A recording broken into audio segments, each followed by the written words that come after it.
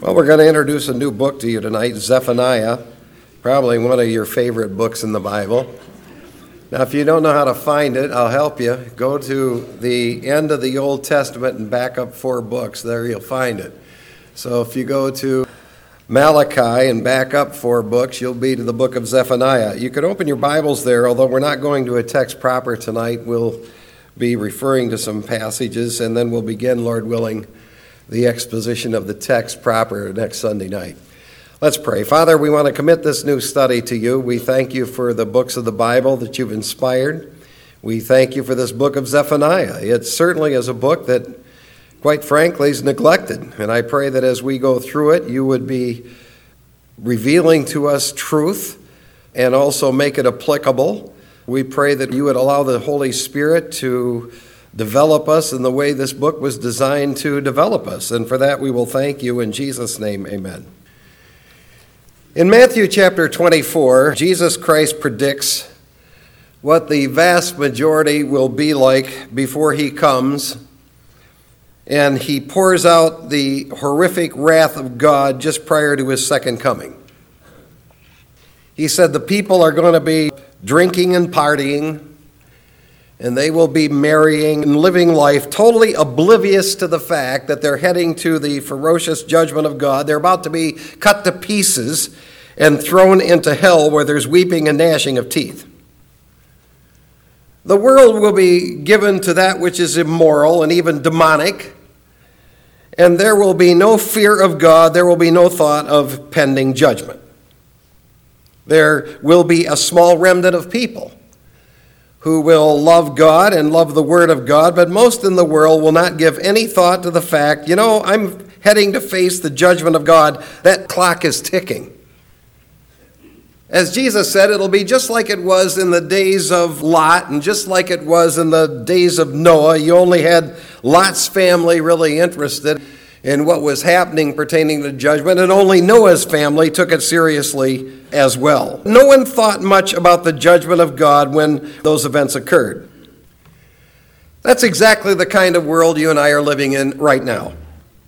It's an immoral, evil, demonic world, and most people have no thought. The clock is ticking, and I'm heading to the judgment of God, and I better focus my attention on being right with him. In fact, here were some of the major news headlines this week which the people think are real important. We need to save the climate so cities don't become ghost towns. That was a headline this week. We need to save the climate so that cities don't become ghost towns. We don't care what you believe religiously. We don't care if you have a relationship with God. We don't care about your eternal soul, where it's headed. What we care about is the climate. Not only do we need to save the climate, but we don't care if there's ever a gospel presentation of saving souls so you don't end up in eternal fire. Here was another headline. An actor that we love died in a hot tub. Not a message that all people have been given the death penalty. All people are heading to death. And the fact of the matter is, apart from Jesus Christ, they're heading to eternal death. Here was another headline this week. The FDA warns 26 eye drops could lead to eye infection. We don't care how you use your eyes. We don't care if you use your eyes to carefully study God's Word or not. What we're more concerned about is what those eye drops do to your eyes. And another headline read, snowstorms and cold could affect Halloween. Not that a cold heart against the Scriptures will bring the judgment of God. See, here's what I'm saying. People in this world don't care about God. They don't care about his word. They don't care about the fact that we're heading to the judgment of God. That is the same kind of world in which Zephaniah lived. And what God wanted Zephaniah to do is to take a message to his people, and the specific message that he wanted Zephaniah to take to Israel and also take to the world is this: my eternal judgment is going to come. And if you do not reverence me, and if you do not humble yourself before me, I'm going to totally destroy you, and there will be nothing you can do to change that or stop that. Now let's be very clear on this book of Zephaniah. The only people in the book of Zephaniah who are given any hope in this book of Zephaniah are a small remnant of people. And you'll see it. A small remnant of people that are serious about God and His Word. Furthermore, Zephaniah says not only will God's judgment come upon His rebellious nation and religious people, it's going to come against the whole world. God says, Zephaniah, I want you to warn the whole world my judgment is coming. The day of the Lord is on the way, and wise people will wake up to that reality and realize that clock is ticking, and they'll do something about it in their own lives. And in the next weeks, we would like to take you on a journey through this very important little book called Zephaniah. It's a book very few study. And quite honestly, I think the reason why very few study this book is they don't like it. They don't want the message in it. It's easier to present a positive, upbeat message than to go through a book like Zephaniah. But Zephaniah is a book in the Bible, so we're going to study it. Now, to introduce the book to you tonight, I'd like to do so by asking and answering a series of introductory questions, 4 of them. The first one is, why study Zephaniah? I'll give you 4 reasons. The first reason, if you've been around the church for a while, you understand, because Zephaniah is one of only 66 inspired books that God has given to man. It's one of only 12 minor prophet books in the world. That's all the impetus we need for studying the book. Zephaniah is a prophet who received direct revelation from God. He's one of only 12 minor prophet guys in the world that God ever gave prophetic messages to. And we may break these 12 down into 3 categories. You have those prophets of Israel in the north. You have Jonah, Amos, and Hosea. You had prophets of Judah in the south, which included Obadiah, Joel, Micah, Nahum, Habakkuk, and Zephaniah. Then you had the prophets after the captivity, after the Babylonian captivity, Haggai, Zechariah, and Malachi. Zephaniah is one of only 12 guys in the world, only 12 prophets in the world that God gave direct revelatory data to, and we're going to study it. That's the reason we need to study the book. Nahum and Habakkuk and Zephaniah were all living around the same time period. Every single one of them had a warning of a pending judgment. And ladies and gentlemen, I am convinced that there are some serious-minded people in solid churches today that sense in this country we're on the verge of something. This isn't just delusional hype. This is not eschatological fantasy.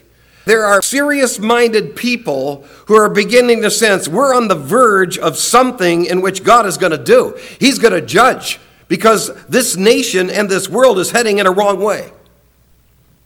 Now, you'll notice how verse 1 begins. The word of the Lord which came to Zephaniah. Just that statement right there. The word of the Lord which came to Zephaniah. That's a statement of prophetic inspiration.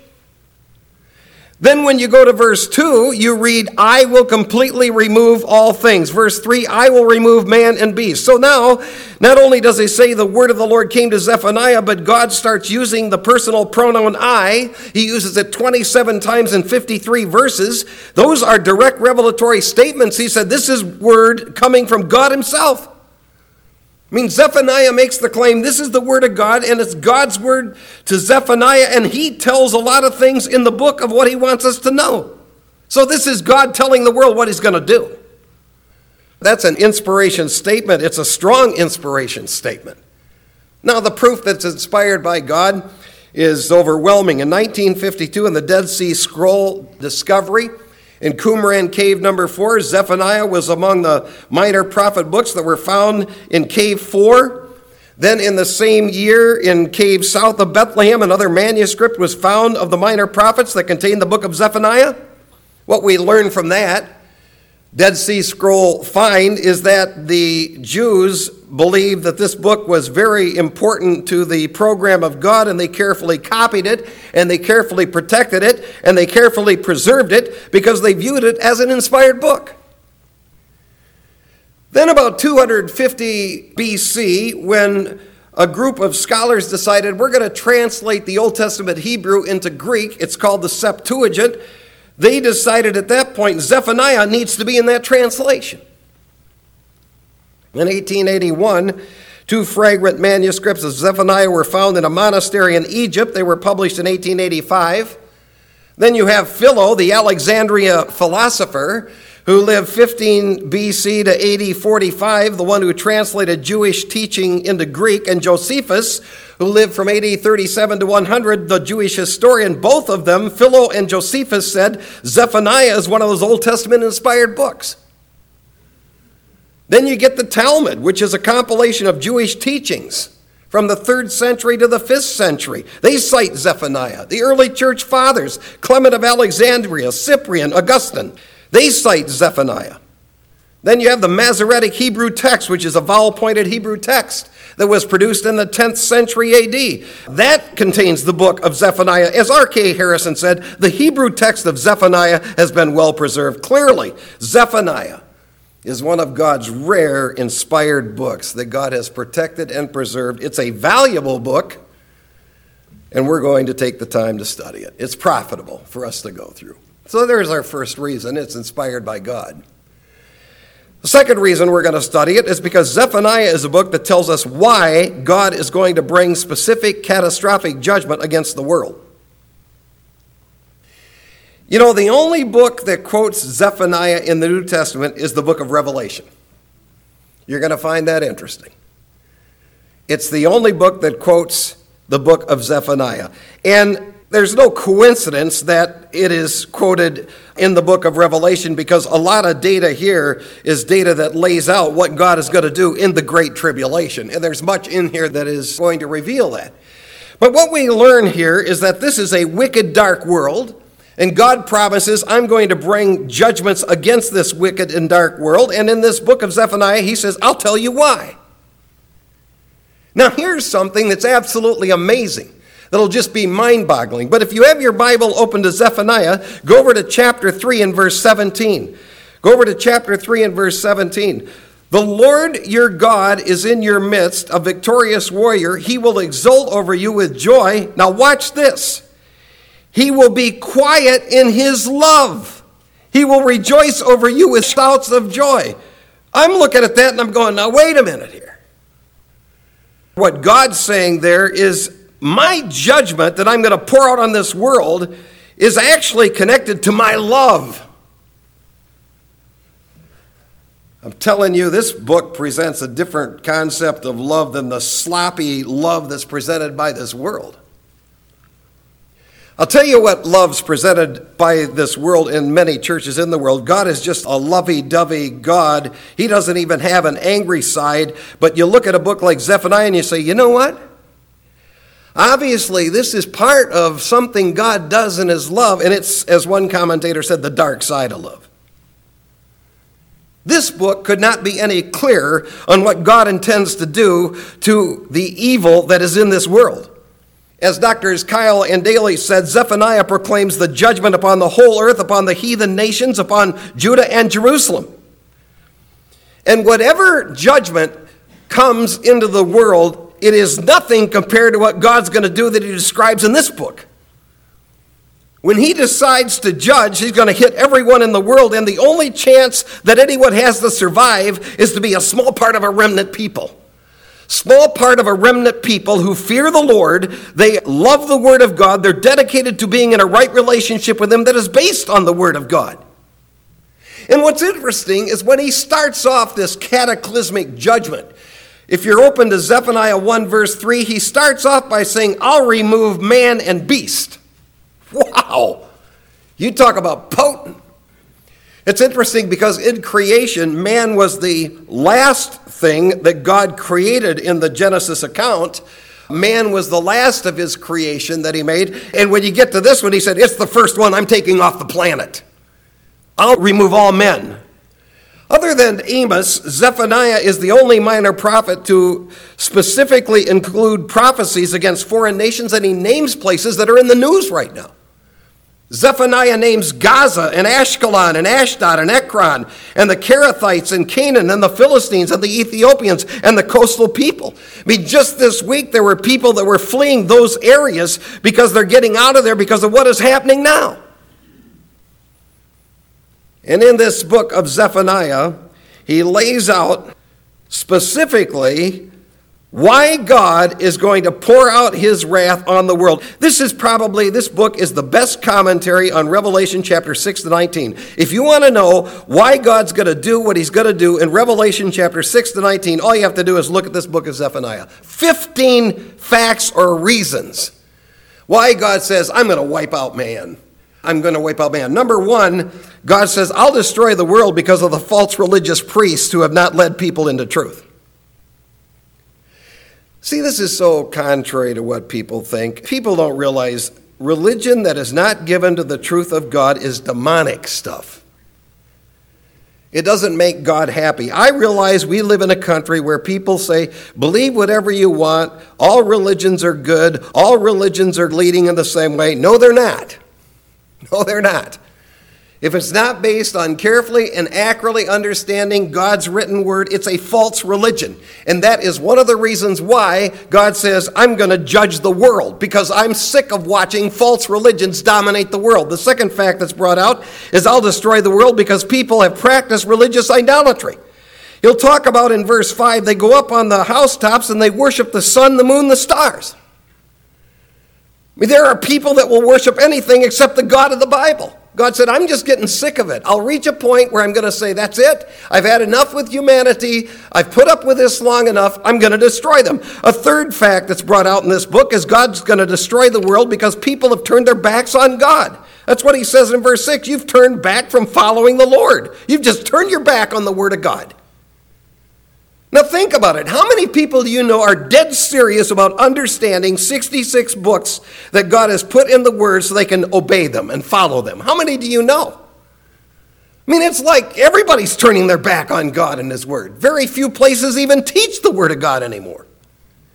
The fourth fact is God will destroy the world because people will not seek him or pray to him. That's what he says. Those who have not sought the Lord or inquired of him. He said, people are not going to seek me. They're just going to run off half-cocked and make decisions in life. They're not going to consult me, get before me, ask me what my word is, ask me what my will is. He said, I'm sick of people not communicating. They don't even think of me. God said, I'm the one that created the world and put them on the world. The fifth fact is God would destroy the world because people follow godless leaders at all levels. Look at verse 8 of chapter 1, that it will come about on the day of the Lord's sacrifice. I will punish the princes and the king's son. Now I find that fascinating because Zephaniah was related to Hezekiah. We'll talk about that in a minute. So he's in the royal line. This would be like some guy who's a relative of a great political leader going in there and saying, you're a godless leader and you're leading people astray, talking to your relatives, you're leading people astray, and you need to know this, God's going to hammer you. That's what Zephaniah does. A sixth fact is God will destroy the world because people practice violence. Doesn't that describe our world? I mean, don't you sense we're living in a world where it's dangerous? I mean, it isn't like it was 20, 30 years ago. It's a dangerous world. There are people that are literally out there just practicing violence. Then he said, I'm going to destroy the world because people practice deceit. Just think what's going on right now. People will try to call you up on the phone and deceive you so they can get account numbers so they can steal. There's an atmosphere of deceit that's taking place in the world, and scammers that are actually out to deceive people and take everything they have from them. I mean, this is the world you and I are living in. So when God describes this in the book of Zephaniah, we can say, yeah, we're there. We can sure see that. The eighth fact is God will destroy the world because people have stagnant hearts. They're not real serious about God and his word. They're apathetic. The ninth fact is God will destroy the world because people sin against God. They choose to sin against God. The 10th fact is God will destroy the world because people have arrogance and pride. I'm telling you, there's a spirit of arrogance and pride in people. We should be humble before the Lord. You go straight through the Word of God, it does humble you. It's anything but arrogance and pride. And then 11th, God will destroy the world because people live in rebellion. In chapter 3, he brings that point out. They're just living in rebellion. Woe to her who is rebellious. God will destroy the world, number 12, because people won't heed the warnings. They won't heed the warnings of the Word of God. I mean, when you go and you tell certain people those sins there are an abomination to God, from the Old Testament and the New Testament, and those sins that you're involved in are going to bring about the judgment of God, they're going to listen to you. They don't care. And God said, that's why I'm going to destroy this place. The 13th fact is God will destroy the world because the people will not accept instruction. That's what he said. She accepted no instruction. They're not serious about the Word of God. They're not serious about anything that God says in the Word. The 14th fact is God will destroy the world because it has evil and ruthless leaders in it. These are evil and ruthless leaders who he describes as roaring lions who cut up people. They're not interested in helping people. They're just interested in getting what they can from the people. The 15th fact is God will destroy the world because people have corrupt religious leaders. In verse 4, he says, her prophets are reckless, treacherous men. The priests have profaned the sanctuary. So what you have is you have a bunch of religious leaders that aren't interested in being right with the Lord. They profane the things of God. In other words, this book of Zephaniah lays out the judicial case that God has, that he presents to us so we can understand this is why he's going to destroy it. This is it. This is why there will be a tribulation, a great tribulation. You go through Zephaniah and you'll see why there's going to be Revelation chapter 6 to 19. So we're going to go through it because it gives us explanation why God's going to judge what he's going to judge.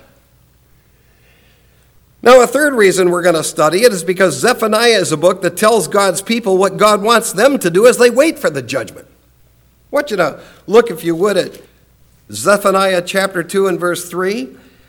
Seek the Lord, all you humble of the earth who have carried out his ordinances. Seek righteousness, seek humility. Perhaps you will be hidden in the day of the Lord's anger. Zephaniah is clear to state what God's people need to be doing as they wait for God to pour out this judgment. And he will pour it out. And what God's people want to be doing is they want to be pursuing a right relationship with God. They need 5 actions if they're going to be pursuing a right relationship with God. Number 1, they need to be seeking God. You seek him by searching the scriptures, and you seek him by prayer. That's how you seek the Lord. You seek the Lord by carefully studying the scriptures and talking to God, praying to God. He said you'd be seeking the Lord. Secondly, God wants his people humble before him. That's what he says there in verse 3. He stresses humility twice. All you humble of the earth. And then he says, seek righteousness, seek humility. God says, I want my people who are in a right relationship with me to be humble, not proud and arrogant. Humble to me and my word. Thirdly, they're people that are out to understand and obey the word of God. He says, who've carried out his ordinances. They want to understand what those ordinances are. They want to live it out in their lives, carefully understand and apply the Word of God. Fourthly, God wants his people seeking righteousness. Seek righteousness. That's what he says in verse 3. As you see your world falling apart, you seek your relationship with me, you walk humbly before me, you go to work on carefully and accurately understanding and applying the Scriptures, seek righteousness. Then again he says, seek humility. Don't seek a bunch of honor, seek humility. And one of the main reasons why most people aren't going to do that is pride. Most people are going to say, phooey on that. I'm not going to do that. I'm not going to humble myself to respond to the word of God, to do what it says. And God says, fine. Then you stay in your pride, you stay in your arrogance, because that's the reason I'm judging. So we're going to study it. We need to carefully understand what our responsibilities are as we wait for this God to do what he's going to do in the future. Then the fourth reason we're going to study it is because Zephaniah is a book that promises God's faithful people some wonderful blessings no matter what he's doing in the world. Now, we brought this out even in the book of Nahum, but we need to realize that no matter what is happening in the world, when it's falling totally apart, we can still see God do some great things for us if we're focused on having a right relationship with him. In chapters 2 and 3 of Zephaniah, Zephaniah lays out some amazing blessings that God promises his people who are serious about a relationship with him. And I realize this has tribulation ramifications for people who are in the tribulation period, who are interested in a relationship with God, but this also has application for us who are living in a world that's falling apart. We need to understand this too, because we are serving a living God, not a dead God. When you listen to a lot of people, it's like, oh boy, we're falling apart. We have no hope. It's just over. It's just over. There's no point going on with life. It's like we're serving a dead God. We're not serving a dead God. God has made some amazing promises to his faithful people, that remnant that loves him and loves his word. Blessing number 1, I'll deliver my people. I don't care what's going on. I'll deliver my people. I'm sovereign over what's going on, but I'll deliver my people. Number 2, I'll rescue them. I'll personally have a rescue mission with my people that are faithful to me. Number 3, I'll restore them. I'll restore my faithful people so that they have a wonderful relationship with me. Number 4, I'll prosper them. People that are seeking me and humble before me, and they're seeking to understand and apply my word, I'm going to prosper them and bless them. Number 5, I'll forgive them. I'll forgive them of the failures and the sins, because they'll be dealing honestly with me, humbly before me. They'll be living out their lives in the way that pleases me. Number 6, I will be a refuge for my people. I'll be a refuge for my people. Understand that. We have God as a refuge no matter what is going on in this world. Then he says, number 7, I'll purify my people. I'll give, number 8, joy to my people. And he says, I'll remove all judgment and fear from my people. And then he says, 10thly, I will cause nations to praise my people. I will give worldwide fame to my people, and I'll give great prosperity to my faithful people. Now, this is a message Israel needs to know tonight, because she's lost her way. She's no longer focused on her God that led her into that land and has given her that land, and one day has promised to bless her in that land. But she needs to understand, if she would cultivate a right relationship with her God, he would do all of these things for her right now. And if we will cultivate a wonderful relationship with God, he'll do those kinds of things for us right now. So there are 4 reasons why we're going to study this book of Zephaniah. It's convicting. It's intimidating, but it's also uplifting. Now, the second question is, who's Zephaniah? The name Zephaniah means the Lord hides. The Lord hides, and that's very appropriate, because if one is right with God, when God is pouring out negative judgments, he'll hide and protect those that are right with him. It's a good name for him. It's a good meaning of a name.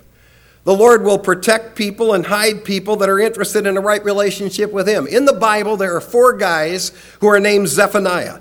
You have a Levite who was a descendant of Kohath in 1 Chronicles 6. There was a priest who was second in command under the high priest Sariah during the reign of King Zedekiah, 2 Kings 25. Then you have the father of Josiah who returned from Babylon after the exile. But then there's this Zephaniah. This Zephaniah who wrote the book of Zephaniah. And what we learn about Zephaniah is found in verse 1. I want you to see it. The word of the Lord, which came to Zephaniah, the son of Cushi, the son of Gedaliah, the son of Amariah, the son of Hezekiah, in the days of Josiah, son of Ammon, king of Judah. So we learn in verse 1 that Zephaniah is giving us a pedigree. In fact, he goes to great lengths to give us a pedigree that most minor prophets don't do. Zephaniah is the only prophet we know of who has political royalty in his ancestry. In verse 1, we get a list of 4 generations. He's the son of Cushi. Cushi's the son of Gedaliah. Gedaliah is the son of Amariah. Amariah was the son of Hezekiah. So Zephaniah is the great-great-grandson of King Hezekiah. Hezekiah is one of the greatest kings in Israel's history, and Zephaniah is related to him. Zephaniah had royal blood in him, and he was a prophet of God. It's interesting because you go these 4 generations, and then you bump into Zephaniah from from Hezekiah, and you're thinking, well, not everybody in the family seemed to be like that. I mean, it wasn't like you had a string of these guys who were in deep love with the Word of God and the Lord. And you may discover in your own family, not everybody in the family is after this. Not everybody in your family, even your own children, may not be serious about God and His Word. That doesn't stop you or shouldn't stop you. Somewhere along the line, this Zephaniah developed a tremendous love for the Lord, and he developed a great love for the Lord that was willing to stand up and speak out just like his great-great-grandpa. So Zephaniah was the great-great-grandson of King Hezekiah. Now the third question is, when did he write?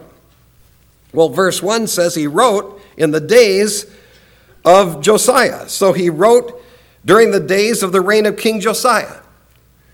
Now Josiah reigned for 31 years, from 640 to 609 BC. Josiah came to the throne when he was 8 years old, but at age 16, he committed his life to the Lord, and by age 20, he went to work on turning the nation back to God. He inherited a mess, and we'll talk about that in just a second. He rebuilt the temple, tore down the idols, got rid of them. I mean, Zephaniah was alive at the time. In fact, many commentators believe that it was the warning that Zephaniah kept giving, you're heading to the serious judgment of God, that prompted Josiah to say, you know what, we need to get this nation back on track. And in the year 722 BC, Assyria attacked and destroyed the 10 northern tribes of Israel. Hezekiah became king of Judah. In the south, 6 years after this happened, he turned the nation back to God. So Assyria attacked Judah. They surrounded Jerusalem, and God intervened. 185,000 soldiers died in their sleep, and the Assyrians went back home and didn't attack. Well, after Hezekiah died, the most godless king of Judah to ever hold office came into office. His name was Manasseh. And this guy was corrupt. You talk about a corrupt politician. This is corrupt as it gets. He reigned for 55 years. The guy was evil. I mean, this is a king of Judah. He's promoting Baal worship and witchcraft, and he's promoting child sacrifices, and he promotes immorality. He sets up all of these idols to Baal. He hated God. He hated God's word. He hated God's prophets. And 2 years after Manasseh was dead, Josiah was king.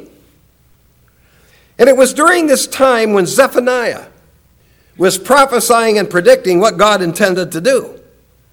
That nation had gone down a trail that was so corrupt that Zephaniah said, you don't understand what God's going to do to you. You are going so far astray from the word and will of God, God's going to destroy you. So Zephaniah writes in close proximity with Nahum, because Nineveh had not yet been destroyed. We learn from Zephaniah 1 that the idolatrous Baal worship was still in existence. So what we would conclude is he's writing this book somewhere around the year BC 625. It's interesting because God would not destroy Jerusalem until 586 BC. So Josiah, even though it may be too little too late, he did have an impact on the nation. He did, because he turned the nation back to the Lord through the proclamation of the word of God coming through Zephaniah. He did stay the execution, as it were. Ladies and gentlemen, proclaiming God's word is the one thing that can still change lives. And proclaiming God's word is the one thing that can still change nations.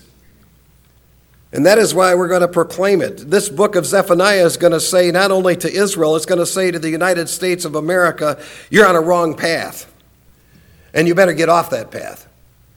Because if you don't get off that path, you're going to answer to a God who is angry and a God who is going to destroy. Which brings us to the final question tonight. What's the theme of the book of Zephaniah? When you read chapter 1 of the book, it becomes quite apparent that the world had become so corrupt that God said, I just am going to have to wipe it out. I'm going to have to remove man and beast. I'm going to have to remove birds in the sky and the fish of the sea. I mean, he's talking about a judgment the likes of which this world has never seen, and it has not seen this. It's the judgment of the Great Tribulation. That is exactly what's going to happen in the Great Tribulation. And then, after the 1,000-year millennial reign of the Lord Jesus Christ, he's going to literally destroy the world, burn it up, and create a new heaven, new earth, and new Jerusalem. The theme of the book of Zephaniah is the day of the Lord judgment. That word day, yom, in Hebrew is used multiple times in the book, 7 times in the book of Zephaniah, more than any other book. 7 references refer to this as the day of the Lord. Multiple times it's referred to as the day of the Lord. So the day of the Lord is the time in which God is going to pour out his judgment as a prelude to the day when Jesus Christ comes back to take over the world. What Zephaniah says is there's coming a ferocious judgment, and the world better understand this. God says, I'm not playing games. I have a day in which I'm going to judge. I'm going to pour out my wrath against the entire world. What he does in this book, amazingly, is he invites people, humble yourself before me. Humble yourself and get into a right relationship with me. If you do that, you can escape the ferocious judgment of God. Now, God is not going to tolerate this evil world or evil people forever. He's gracious, he's patient, he's merciful, but there's going to come a moment when his wrath is going to come. And Martin Luther said, Jesus Christ is going to return and take over this world.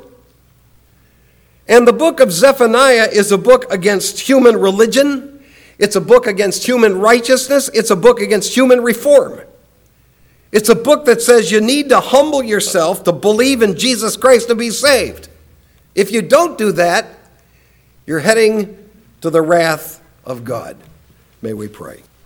Our Father, we thank you so much for your precious word. We live in a world that has lost, it is way off the tracks when it comes to the truth that's revealed in a book like Zephaniah. We live in a world where most people think any religion's good. Most religion is that which is going to bring your ferocious judgment. So forgive us for that. Lord, thank you that you've given us a sure word of prophecy whereby we can know exactly who you are, what you want us to do. And as we go through this book of Zephaniah, we pray that you would just be about working in our own minds and hearts, that we would be people who would seek you, we would have a great relationship with you, you would be pleased with us. We thank you for the fellowship time that is going to take place here in the next few minutes. We pray your blessing on the food and the fellowship. In Jesus' name, amen.